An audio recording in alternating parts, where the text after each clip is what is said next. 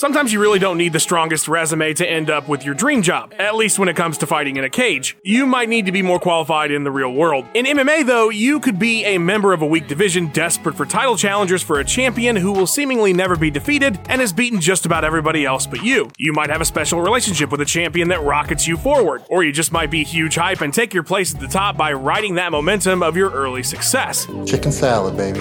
Whatever the case, today that's what we'll be exploring. Fighters that ended up with major championships who barely had to do anything or beat anybody of note in order to get that initial chance at gold. I'm Tommy from MMA On Point, and these are the 10 champs with the weakest records. Before we get started, a quick note, we're not going to be counting any of the early era of the sport. This list is more about modern opportunities at world titles, so essentially Zuffa era and on from there. Alright, so let's talk about number 10, Juliana Pena. Now, on the merits of the record alone, Pena's journey isn't unimpressive. She did, after all, defeat 3 title challengers and a former champion before getting that fateful fight with Amanda Nunes at UFC 269, where she would take the title. But where Pena's record suffers, and the reason she made this list, is because there's a complete lack of any momentum on her way to said title challenge. She entered the UFC with a record of 4-2 after winning TUF Season 18, but then immediately suffered a catastrophic knee injury that would see her sidelined for 16 months. The only other person that's out there finishing girls like I am is Ronda, so it makes sense to me, and I feel like that's the direction that my career needs to go in. In 2015, Pena would score 2 wins, including a decision over future title challenger Jessica Ai. Following a 9-month absence, she scored her most impressive win, a decision over Kat Zingano, coming off her loss to Ronda Rousey. Next, Juliana would get subbed by Valentina Shevchenko, no shame there at all, of course. She had a kiddo and took the next 2.5 years off before returning to defeat Nico Montano in her only other UFC fight, besides that flyweight title win. Another 14 months off because of an injury, and then when she did come back, GDR made her go sleepy night-night. But she rebounded with a submission win over former title challenger Sarah McMahon, who had lost 2 of her last 3, finally earning her title shot in a division that most felt had been thoroughly run through by Nunes. Number 9, Joanna Jędrzejczyk. She has one of the fastest UFC debut to championship journeys in history, and is a future Hall of Famer, and rightfully so. But her MMA record prior to defeating Carla Esparza to earn the strawweight title was kind of Joanna underwhelming, if you know what I mean. Can you just pronounce your name exactly? Yeah, it's difficult. It's typical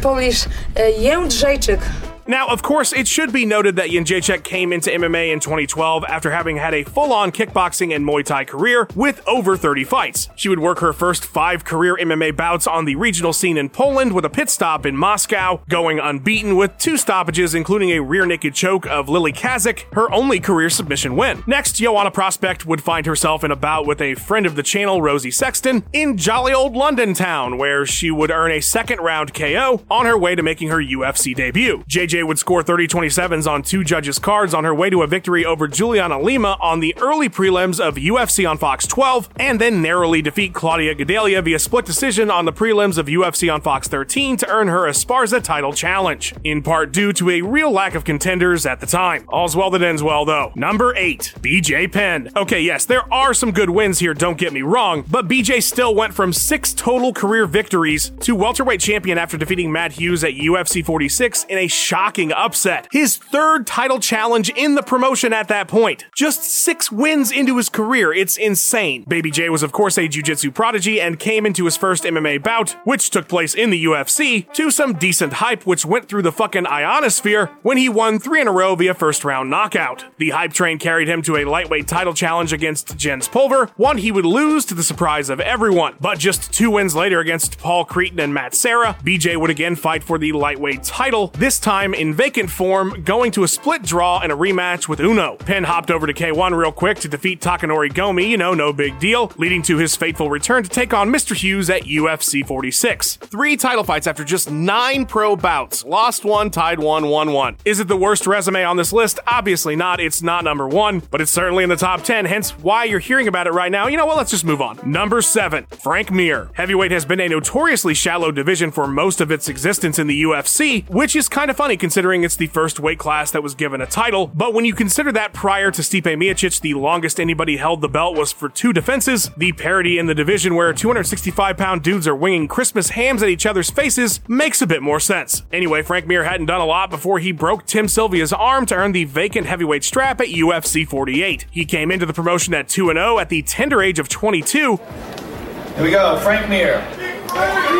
building massive hype in his first 3 wins, which all came via submission. Oh my god, a heavyweight that can sub people. He was then defeated in one of the all-time great MMA upsets by Ian Freeman at UFC 38. Next, the prospect was fed a name opponent in Tank Abbott, who he would dispatch in 45 seconds via me. And then he had a pair of fights with Wes Sims. The first one he won because of a DQ face stomping, and the second he got legit via second round knockout. At 7-1, the Frankster met up with the Timster and took UFC gold. Yeah. It's a good night, Number 6, Matt Serra. Oh yes, it's everybody's favorite scrappy underdog from Long Island. Matt Serra is the proud owner of one of the greatest and most exciting upsets in the history of sports, period, defeating welterweight GOAT GSP at UFC 69 in the very first round to take his 170-pound crown after earning his way there on the redemption season of Tough, and he was a part of that program exactly because his record was weak, so of course he made our list. The Terra's first 4 fights took place in Plainview, New York, winning all via first-round sub before Shoney Carter hit him with the spinning back fist that defined his career until Tough. The rest of his UFC run prior to The Ultimate Fighter was a mixed bag. He would win 4 and lose 3, defeating most impressively Eve Edwards at UFC 33 via majority decision. The losses were no surprise, however, as he had some stiff competition, BJ Penn, Dean Thomas, and Carl Parisian. But then came Tough, and after narrowly getting past Chris Lytle in the finals, Serra was given what was seen as a gimmick title shot, more thought of as a hook for the show than an actual challenge. Boy, was everybody in Houston in for a surprise on that night. Number 5, Andrei Arlovsky. Now, technically, Vampire Man won the interim heavyweight title with a record of 7-3, but because he took it from recent champ Tim Sylvia, and it was later upgraded to the real deal, he still qualifies to be on here. Hey, Jim House, taste my pee, okay? All right. Andrei Arlovsky famously started his career by getting dead-shotted by absolute madman Vyacheslav Datsik in what appears to be a high school lunchroom in St. Petersburg. But following that, he would score 3 first-round finishes in Russia to earn a spot in the UFC and go on to win his debut, again with a first-round stop against Aaron Brink. But then Arlovsky would run into future champion Rico Rodriguez, who would knock him out, as would Pedro Hizzo in his next outing. Another rebound was in order, though, 3 straight victories, first over Ian Freeman, then he KO'd the Janitor, before finishing off Wes Cabbage, of all people, to earn his title fight, pretty much solidifying that Andre would make our list. Arlovsky would hold the title for a single official defense before coughing it up to Big Tim, but he would of course go on to have the longest heavyweight career in the history of mixed martial arts that is still ongoing and will never end. Number 4, Alex Pereira. Yep, you knew this big scary bastard was going to be in the video. Hell, he might even be in the thumbnail. That's up to Jason. House, taste my pee. But yes, there's no secret that Alex Pereira didn't exactly have a resume that screamed UFC title challenger when he defeated Israel Adesanya in the closing minutes of their middleweight title bout at UFC 281. But it wasn't really the 6 wins he got before then that mattered. It was the fact that he had the defending champion's number twice when they met in the kickboxing world. Pereira's first 4 MMA bouts happened while he was still an active kickboxer, going 3-1. He lost his debut via rear naked choke. There was also a 4-year gap between the 3rd and 4th bouts, so he just kind of dabbled in MMA. But a year after he KO'd Thomas Powell at LFA 95, he was signed to the UFC in large part because of his relationship with Adesanya. After defeating Andreas Michailidis and Bruno Silva, he was given what was seen as a massive step up in competition. The surging Sean Strickland, who was on a 6-fight win streak and had headlined in his last 2 fights. They've been asked more about me this whole fucking fight camp than each other.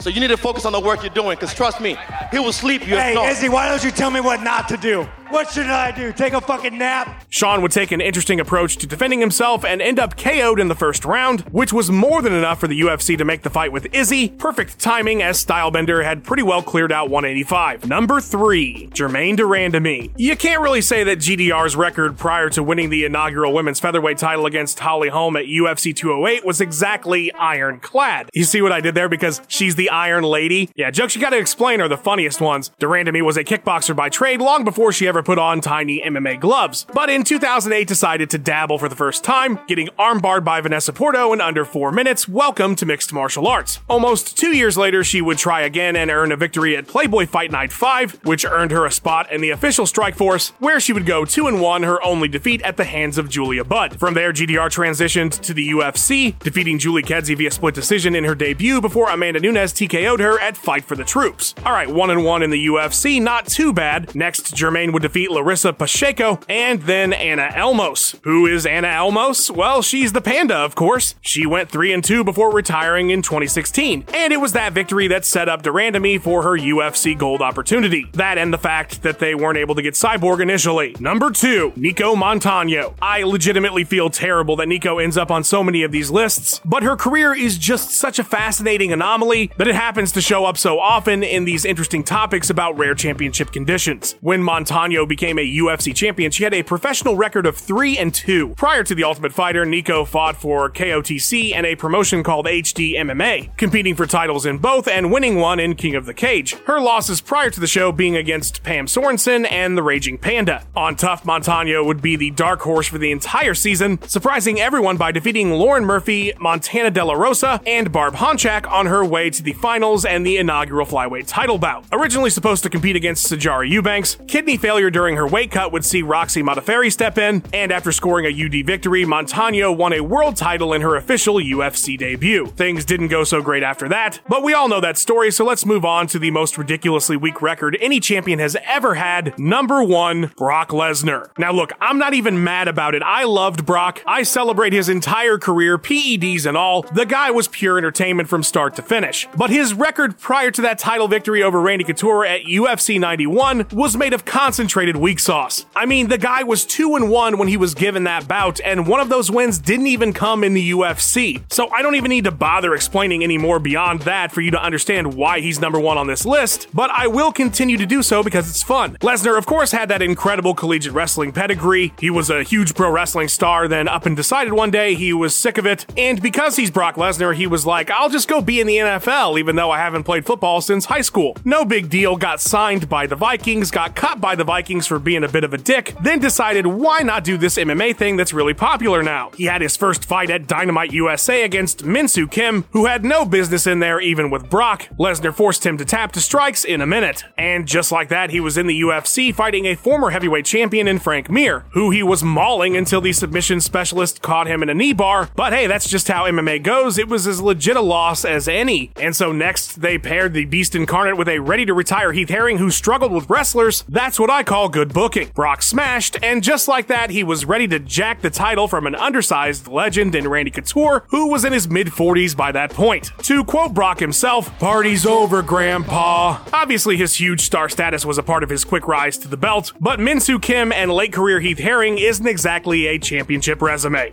A massive thank you to Ben Rosette for the tunes. The guy just knows how to make a jam. Be sure to follow him on his socials. Liking and subscribing would benefit both you and me, so that's something to consider. What champ do you think has the weakest resume? Please discuss below. I always love your feedback. And thanks for watching. I'll see you again very soon in a non-threatening way.